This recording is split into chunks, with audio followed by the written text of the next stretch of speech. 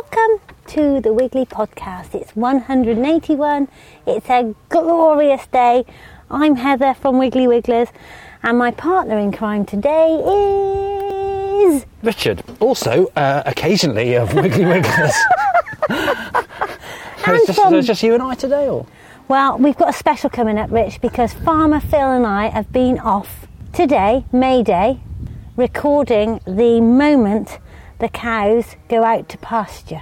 Right. So that's earlier this morning, and while you and I are speaking, Farmer Phil is loading the cows up into the wagon. Yeah. Rolling. Yeah, I can hear. I think the listener can probably catch the sound of calves and cows in the background. And then the lorry is winging its way down the road, I suppose 10 miles, over the border between here and Wales, so over that brook, to Llanfihangel, Crewcorney, right, where the cattle will go out on that glorious hillside with a panoramic view.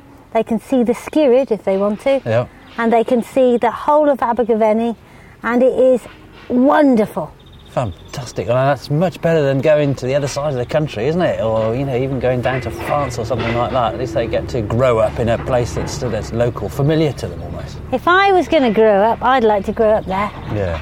Of course, there is a if you were going to grow up. There is a £2 million house on the property, right, which isn't mine. Oh, that's a shame. No, isn't it? No. But anyway, and 23 pigs. I think they've got a community pig project down there. Right. It's causing Farmer Phil a little bit of strife because are the pigs excavating his fields? What sort of pigs they got? Are they rare breeds? Or they've got all sorts down there. Community pig project. Right. It's a bit odd because about 23 families look after pigs. Oh, I see. Quite. Okay, so they have a pig per family, a bit sort of olden day kind of sentiment. Yeah. Right. Yeah. Okay, let's go to our cow special, Spring 2009, recorded this day, 1st of May. We don't need a stampede.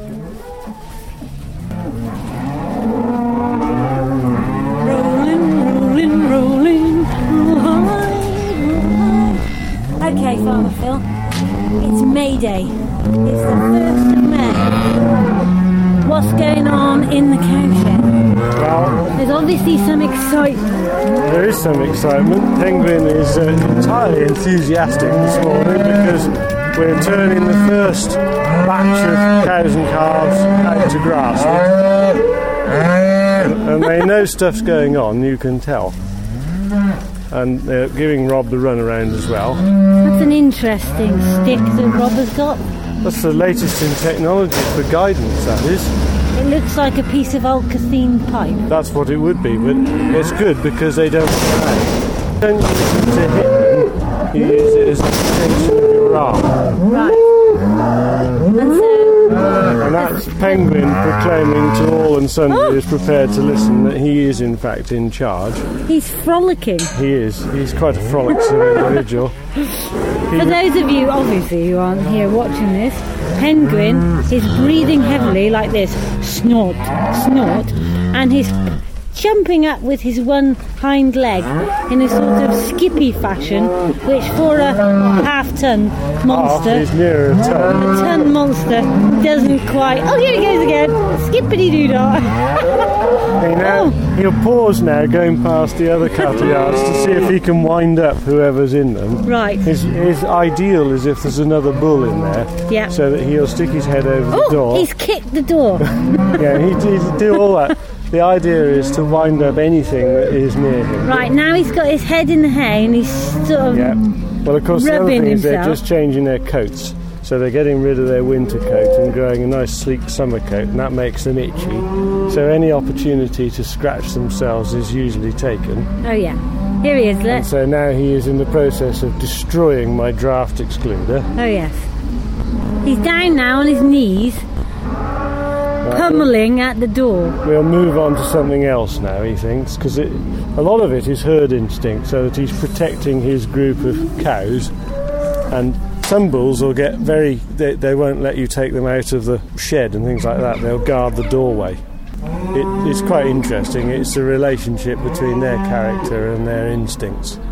But what will happen to them now? Because Farmer Phil, the field is over on my left and the cows are going to my right. Well, it's complex management of Lower Wakemere. They're going on a trip off. They're going on a trip off to the farm in Wales, where Right. the majority of our grass is. There will be some here, and perhaps later on, if we have time, we'll turn some out here as well.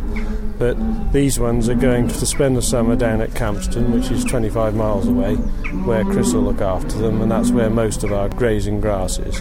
Now, Farmer Paula on Twitter, at Farmer Paula on Twitter, She's got nice red ruby Devons. she is in Devon and she let her cows out 2 days ago.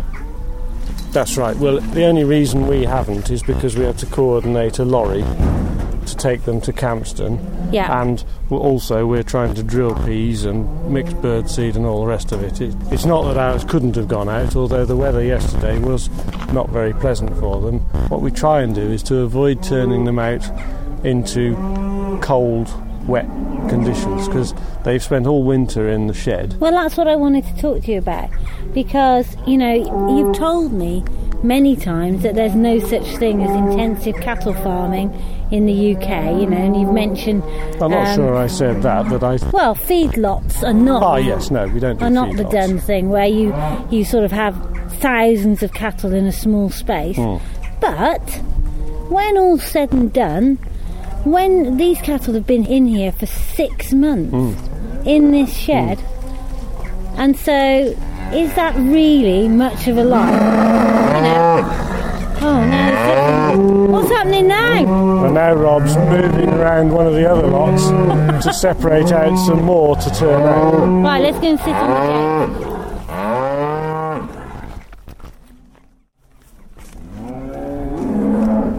I don't think that it's a question of intensity.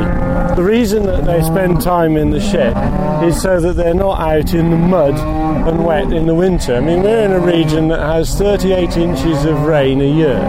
Yeah, maybe. But with the best will in the world, I'm looking at a muddy shed, and I'm not sure that I would want to live in there. You know, how much space have they actually got? I forget what the exact figure is, but there is a figure and our sheds exceed it. There is an optimum figure, and we have more than that amount. But do you think as time goes on that this sort of farming will remain acceptable? Is it acceptable in your heart? Yeah, I'm completely happy with the regime that we operate. Right, go and whack them and shut them up now. No, you won't let them go quiet now. They have decided that they're going to make a racket now. The obvious thing is that we've got this one bunch of cattle behind us in the paddock. They have the option to go into the shed or be out in the field. Yeah. Every night they're in the shed. All of them, without exception. So they prefer to be there out of the weather.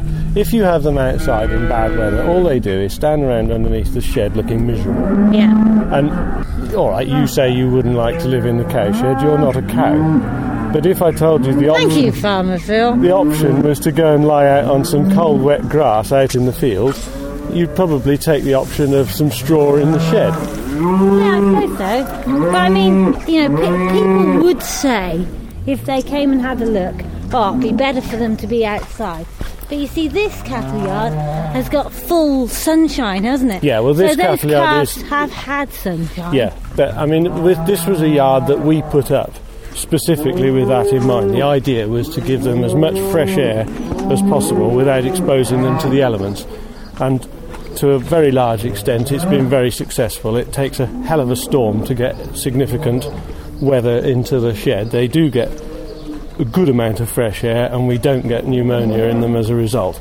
And you're dead right that the design of the shed is critical when it comes to actually avoiding disease problems and management problems. But with regard to shed versus outside in the winter, you've seen cattle being outwintered, and the farmer has to carry food to them out in the field, and they're up to their guts in mud trying to get to the food however he's got it there. It's a no-brainer in my view. And what about the emotions? Because I'm going to send Farmer Phil, dear listener, with the recorder for the moment he lets them out of the lorry to fresh green pasture out on a Welsh hillside. I don't know if they appreciate the view, but it is absolutely stunning where they're going. What about their emotions? Have they got emotions? Can we put that onto them, or does that make us right soppy because after all we're going to eat them? It's difficult to know whether they appreciate the view. I know they appreciate things like sunshine and the warmth on their back, and they appreciate nice green grass and a nice firm field underneath. Horses, I am convinced, will stand and look at the view for ages. I know that they like the view. I think the cattle probably don't have that level of appreciation, but you know, at the same time, it is a nice place down there, except when the rain's coming at you horizontally, but on a sunny morning like this morning, it's glorious. Now, we just walked into our round top yard, and we seem to have got a bull that looks the spitting image of John McCreerick. Well, I think that's probably a bit harsh on Nabob, really. I think he's... That is John McCreerick. He is considerably better looking. For those of you who looking. don't know, John McCreerick commentates on... No, what's he do? He's a commentator on racing and a betting expert. In fact, I'll take a picture of John McCreerick the bull so you can make up your own mind. This is Nabob, our senior stock bull. Right. And the reason that he's still inside here is because we will keep him here this summer, or at least to start with, for the cattle that are going out here. The other two bulls will deal with them down at Campston. So are those bulls going to get a bit of a rip-roaring time today? Well, they've been in with their cows since the 23rd of March. I know, but can they actually have such a good time in such limited situation? Are they embarrassed? No. Well, that's an interesting point, because sometimes you will get bulls who you never see working. Right. And by working you mean on the job? Yeah. But I think that if you ask Penguin, which he'd prefer, looking at his personality and his attitude, I think he prefers the cattle yard because they're captive. They can't get away from him. But no, I mean, in many ways, out in the field is preferable. You don't run the risk of them trampling on calves and injuring themselves so much and all that sort of thing. And you know, I used to be a sheep farmer. Absolutely. So what we did was we put a raddle, so a coloured bit of ink, on the ram's belly, and that meant that when he had... Oh, this is embarrassing, isn't it? When he had had a bit of rumpty pumpty, he left a bit of the ink on the ew's bum. So do you do the same thing with bulls? No, we don't do that. What we tend to do is to pregnancy test them a period of time after the bulls have been in with them.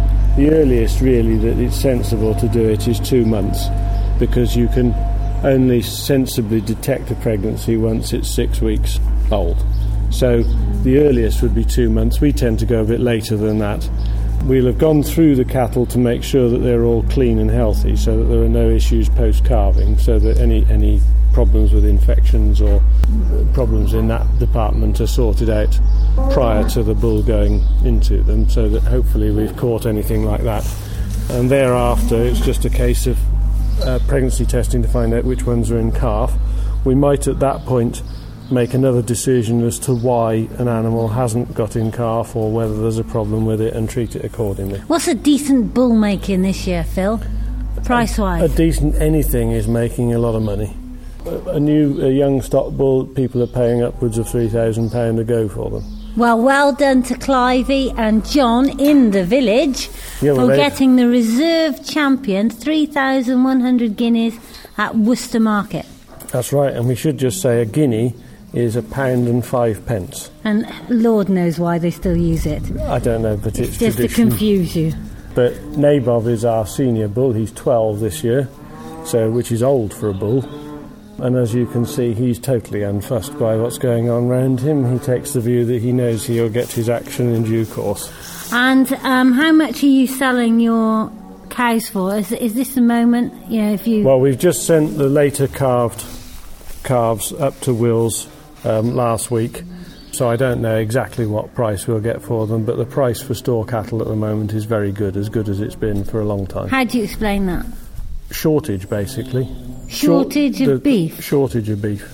But people have got freezers. But there's a worldwide shortage of animal protein, meat protein, and that puts the price up. Effectively, it reduces imports into this country. That's the upshot of it. Well, I'll be.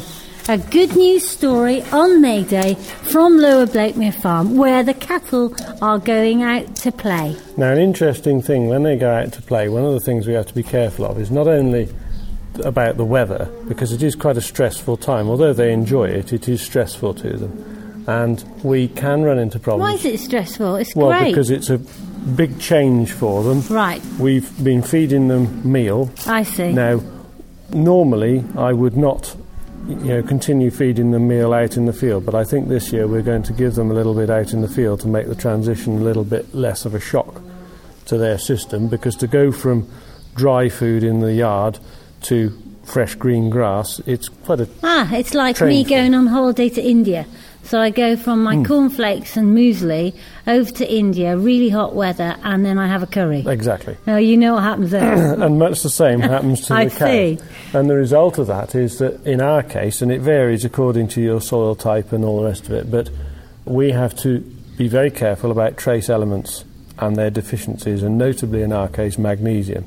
Because if an animal gets deficient in magnesium because the grass is rushing through its system, it's fresh green grass, it hasn't got very much magnesium in it, the result is that one day you'll have a perfectly healthy looking animal, and then all of a sudden it'll fall on the floor and start thrashing about, and you've got about 5 minutes before it's dead.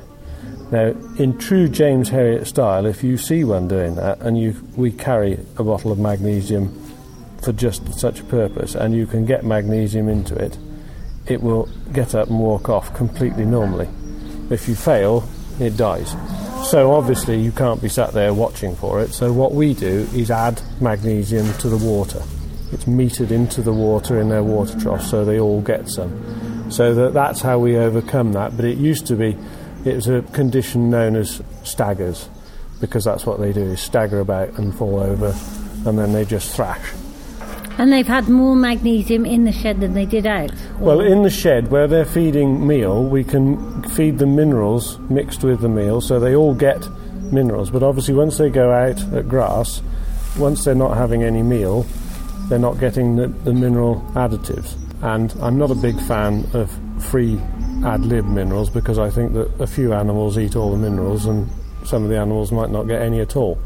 So that methods of getting things like magnesium into them so they all get some, so water is by far the best because they've all got a drink and it's metered into it, so you can relatively accurately give them the right amount. Going on holiday, it makes me think of health and beauty, and maintenance. So in a cow's life, is there much maintenance, like manicure? It's quite an individual thing. Some cows you'll never need to touch their feet at all, and other cows they won't regulate at all and you have to trim them. And we use a thing like a giant set of nail clippers, and that's essentially what you do. You cut the excess horn off and get the foot back to shape, hopefully, so that they're stood square on the ground. So, there's some of that. So you just look out for growing nails? Yeah, you keep an eye out for cattle. We've got one or two, now over the next couple of months, once they're out, we'll go and collect them in. We've got to blue tongue vaccinate them within the next month, and it's an ongoing thing. It's the sort of thing that you get them in and you think, I'll just trim up that one. Haircut? No, they change their coats twice a year.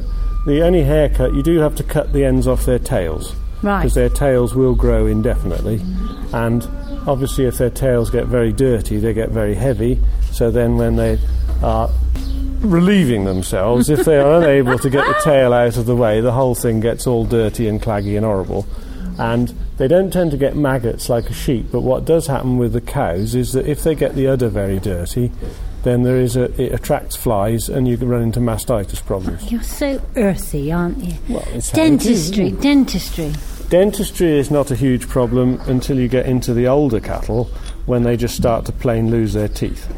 As they get older, they lose particularly their front teeth, so that they struggle with short grass. They can't eat short grass, and they might also struggle chewing up hard food, so that you have to be a little bit careful that as some of these cattle get older, they to some extent, they naturally don't carry as much condition when they get older. A lot of them, they tend to get thinner, but you have to be more careful with them, and that, quite honest, was where we ran into some problems this winter.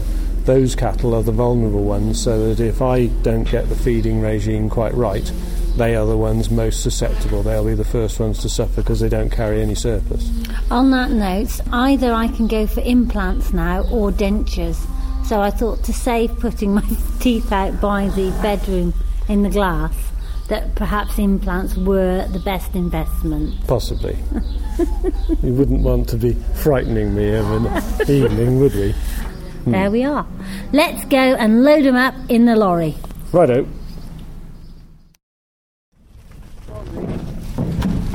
Right, last pen of the lorry. The whole lorry, which is a articulated double-decker, although we only use the bottom deck for cattle, is divided up into pens, so we have no more than 5, maybe 6 cows in any pen, so that while they're travelling there's no risk of them hurting themselves. And each pen is divided by solid aluminium gates, so that once they're in, they're quite tightly packed so they can't move around, and then they'll travel happily and get there without injuring themselves at all. So that's 21 cows on a load, and we've got the calves in the trailer, and we will set off towards Campston to show them what grass is about again. Well, we've reached Campston now, and we've reunited the calves with their mothers, and they're just setting off at a brisk canter to a gorgeous green field overlooking the Skirrid and looking out across the Black Mountains at Wales. And the calves, of course, who've never been outside before, are galloping around in this totally newfound wonderland. The cows, the younger ones, are sort of trotting about and kicking up their heels. The older ones, who've seen it all before, head straight down and get the first mouthful of that fresh spring growth. And as you can see, there's quite a lot of mooing. Adin's got his ears pricked. He's looking forward to the summer. There's a little bit of calves trying to find their mothers, because we travel them separately to make sure the calves don't get hurt, so they go in the stock trailer behind the truck to keep them out of harm's way.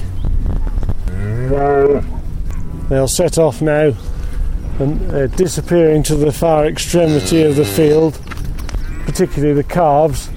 They're jostling with each other, chasing each other and cantering about. To them, it's their first real experience of a wide open space, and they find that very exciting. And so there we are, first load out. We'll go and get another one. Now then, Rich. Yep. We need to know the latest review.